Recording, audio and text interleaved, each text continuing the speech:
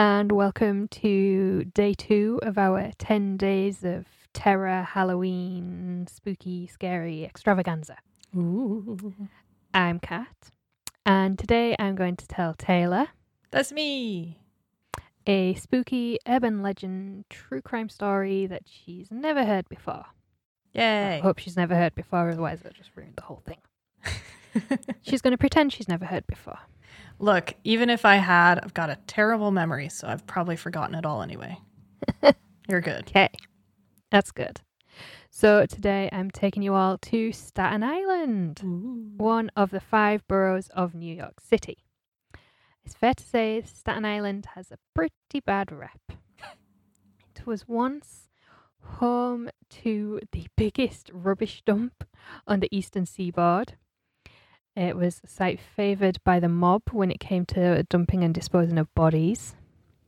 And it was rumoured that this trash heap could be seen from outer space. I don't know how true that is. Probably. That's a separate urban legend. Probably not super accurate, but I have to say the first thing that I think of when you say Staten Island is landfill, which is probably bad. Yeah, and also I should say you lived in New York City at one point and you've still never been to Staten, so I haven't. I know that it's a good ferry trip that's free, but I never got around to doing it. So yeah. And I've never been, so that's my excuse. I've never been to New York City. It's the 3rd largest of the 5 boroughs, but it's also the least populated with just under 500,000 residents. And many of those residents refer to it as the Forgotten Borough because they feel it's been left behind by the city's government. Due to its large size and small population, the island has a lot of parks and green spaces. Even these come with their own tragic backstories. The Central Green Belt, which runs through Staten, was once home to a tuberculosis hospital. And the Willowbrook State School, which was a sort of live-in school / hospital for children with learning difficulties and extra developmental needs. And it was something straight out of American Horror Story, but more on that later. Ooh. So we're really not doing Staten any favours here. It does have a lot of upsides. It was said it's got a ton of parks and outdoor spaces, and it's always been super cheap to live. What you'd pay for like a pokey shoebox size bedroom in a shared house in Brooklyn or Queens, you can get a whole 1-bedroom apartment to yourself in Staten, and probably with a bit of outdoor space as well. Wow. But because it's so far removed from the rest of New York City with a quieter pace of life, plenty of outdoor spaces, it did actually, at one point, it was actually seen as a good place to raise a family. And for this reason, families began to flock here throughout the sort of 1950s and 1960s.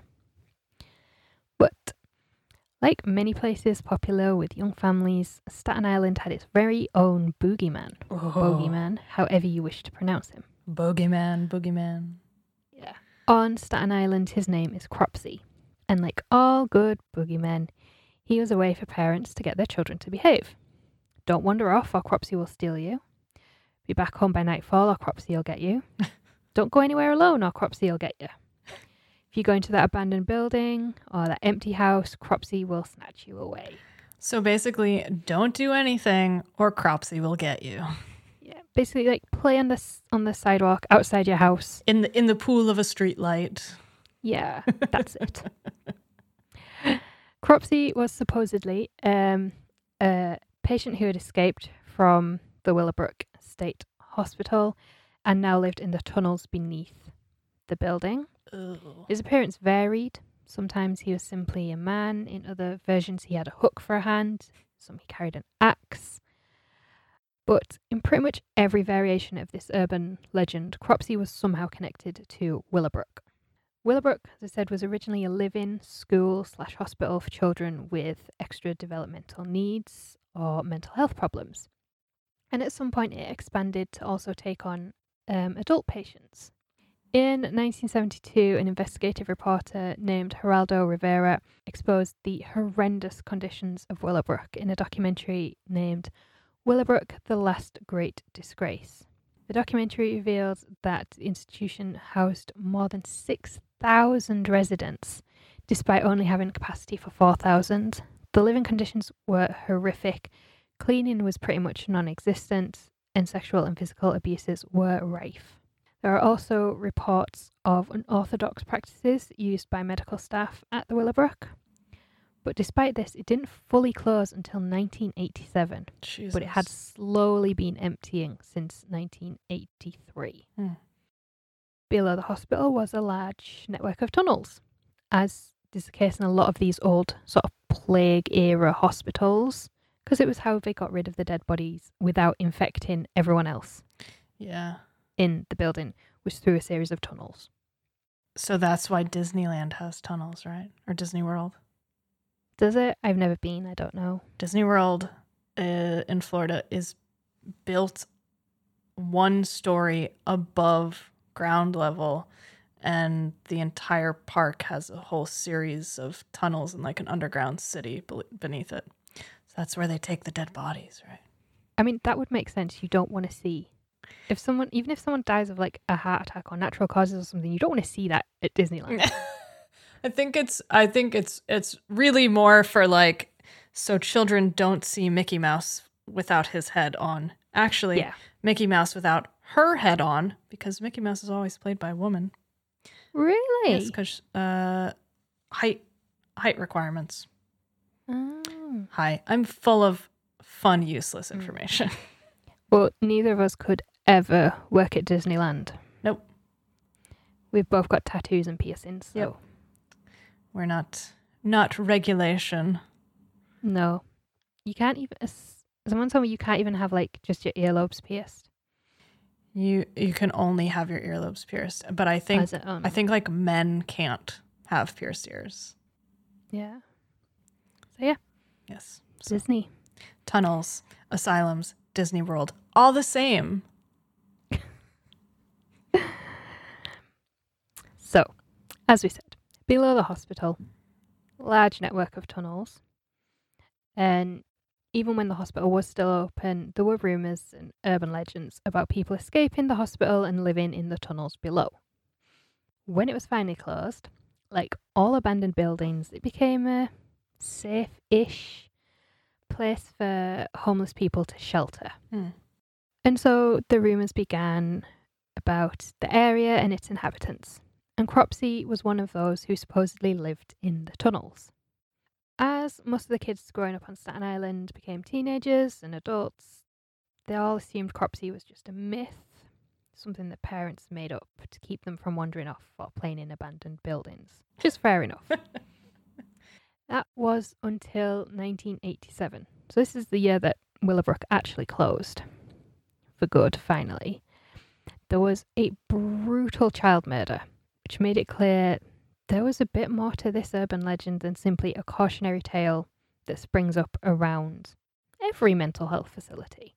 In July 1987, Jennifer Schweiger, a 12-year-old girl with Down syndrome, disappeared from her home on Staten Island. The search for Jennifer lasted 35 days and sadly ended with the discovery of her body in a shallow grave in the old grounds of Willowbrook State School. Around the time that Jennifer went missing, a local man named Andre Rand had also been seen in the area. He'd been questioned following her disappearance, but nothing could be proved and he was released. But upon the discovery of Jennifer's body, he was questioned again and rearrested. Rand was tried in 1988 on charges of kidnapping and murder. And although the jury couldn't decide on the murder charge, they did find Rand guilty of first-degree kidnapping. He was sentenced to 25 to life and would have been eligible for parole in 2008. The mysterious man who stalked the streets of Staten Island suddenly had a name and a face. So, Andre Rand was born Frank Russian in March 1944. Nobody seems to know where the name Andre Rand comes from. Although, according to his sister, both of them had a fairly normal childhood in that there was no abuse or ill treatment that is often seen in serial killers or serial abusers. But their father died when Rand was 14 and their mother was institutionalized at a mental health facility in Brentwood, New York State. In the documentary Cropsey, which is on YouTube. We will link it in the show notes. His sister is interviewed. Her identity and everything is completely hidden, but she tells filmmakers that Rand is very manipulative and that she believes he's manipulating those who contact him. In the 1960s, he worked at the Willowbrook State School as a janitor, an orderly, and a physical therapist. That's a widespread. Are these at different times or all at once? See, we're not sure because the dates records are still really sketchy. No one seems to know. Yeah, either that or they're just so understaffed that they've got. If you can hold them up, you can rehab a leg. And like I say, we're not entirely sure of dates, but I think it was the late 1960s. Rand attempted to kidnap a group of 11 children from outside of the YMCA in Staten Island. He drove a school bus and managed to lure the children on board, drove them to Newark Airport, bought them all lunch, but then gave up on whatever his plan was. Nobody really knows what he was planning to do with them after he bought them food, but whatever it was, he gave up. In terms of kidnapping plans, ambitious, 11 all at once. Yeah. And successful. On a school bus. Like, brilliant. Terrifying, but brilliant. Yeah, real lucky that he just decided, no, never mind, y'all. Yeah. Because, you teach kids not to go off with strangers and stuff, but if your kids get the bus to school... And sometimes you get, like, different bus drivers for the day or whatever. It wouldn't be that crazy. Yeah. That's what's scary, really. He was quickly apprehended and ended up serving 10 months in prison for attempted kidnapping. Of 11 children. Yeah, that's not even a month for each child. That doesn't seem right. Again, details are sketchy, but following his release, it seems that Rand became a bit of a drifter. I couldn't find any information on him settling anywhere or really working anywhere. So by the time that Jennifer Schweiger went missing, Rand was living in a makeshift kind of campsite in the grounds of Willowbrook. It was rumoured that he was leading a cult whose members consisted exclusively of other homeless people living in and around the grounds of the old hospital, which by then, was in the process of being closed down. There were also rumours that a satanic cult called the Church of the Process were operating on Staten Island and that Rand was, quote-unquote, supplying the cult with children for sacrifice, abuse, and trafficking. These are all rumours. Yeah. Nobody really knows for sure. So a local minister was interviewed in the film Cropsey. He knew Rand and he says that Andre Rand believed that children with mental disabilities shouldn't be allowed to live. And as we said earlier, Jennifer Schweiger had Down syndrome. So if the minister is correct, Rand was on a mission to kill those with disabilities or extra educational needs. And that is why he kidnapped Jennifer and allegedly murdered her. Jesus. Yeah. None of it makes sense. It's horrible. Yeah. When Rand was convicted for the kidnapping of Jennifer, police began to look at a series of other unsolved child murders and disappearances in Staten Island to see if any of those could be connected to Rand. They found 4 other murders or disappearances of young people in Staten Island from the 70s and 80s, which they could connect to Rand. In 1972, 5-year-old Alice Pereira disappeared whilst playing with her brother in the hallway of a building, and no trace of her has ever been found. In 1981, 7-year-old Holly Ann Hughes was sent to the store to buy a bar of soap, but failed to return home and has never been seen since. In 1983, 11-year-old Tyhese Jackson went to the store to buy food, but failed to return home. She was last seen near the front door of a local motel. And in 1984, 22-year-old Hank Gaffario failed to return home one night. And although he was legally an adult, he was classed as vulnerable and had learning difficulties. He was last seen at a local diner with Andre Rand on the day he disappeared. That's a lot of people. Yeah. Andre Rand was questioned about all 4 of the disappearances, but could only be charged with one. And in 2004, he was found guilty of kidnapping Holly Ann Hughes. The day she disappeared, Holly Ann had gone to the store for a bar of soap, but she was 5 cents short, and the shop owner wouldn't let her have it. And for that reason, the day sticks in the minds of others who were in the store, although nobody offered her the 5 cents. Cheap bastards. I know, right? Everyone's like, oh yeah, I remember because she had to go home without the soap because she was 5 cents short. It's like, it's 1 bar of soap. Come on, guys. Like, nobody had 5 cents to help her. Come on. After leaving the shop empty-handed, she was seen talking to Andrea Rand, and that is the last known sighting of her. Her body has never been found. Rand had 25 years added onto his sentence. He'll be eligible for parole in 2037, and he'll be 93 years old. Jesus. From what I can gather, the urban legend of Cropsey has kind of died out in Staten Island since Rand's conviction in the 1980s. Although, as with everywhere, there will always be a mythical boogeyman parents invoke to get their children to behave. Although, oral storytelling is dying out due to the internet age, because you can fact check everything. Pretty much everything now. Just takes the fun out of everything, doesn't it? Yeah. So, that is the story of Cropsey, the boogeyman of Staten Island.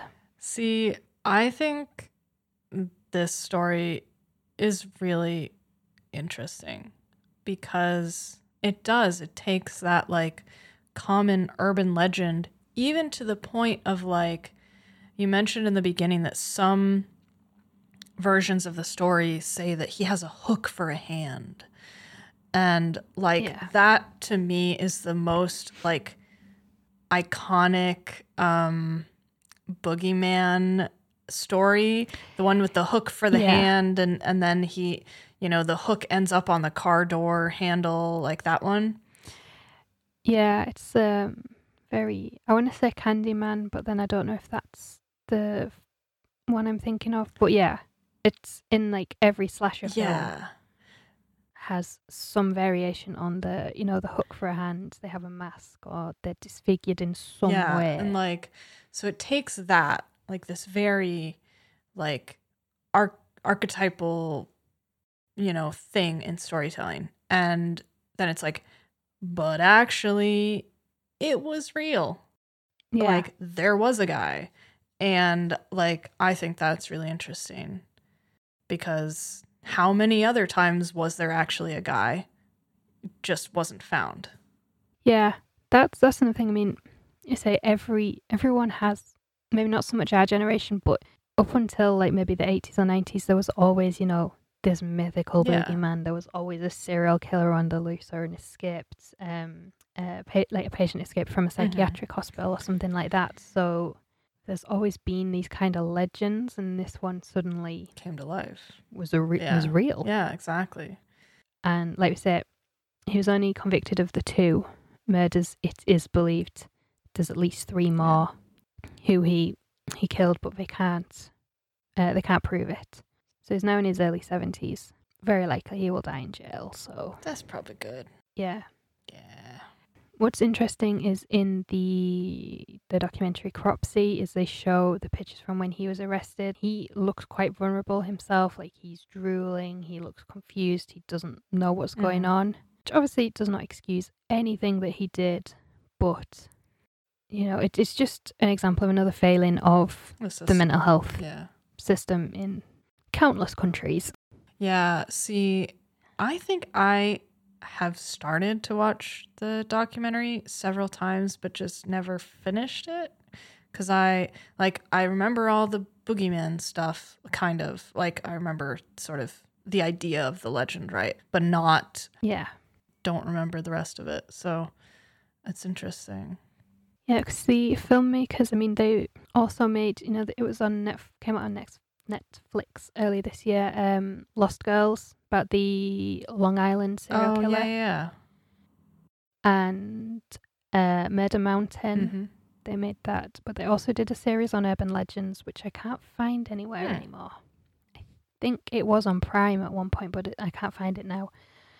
And that's kind of how I sort of stumbled onto it. And I was like, oh, this is weird.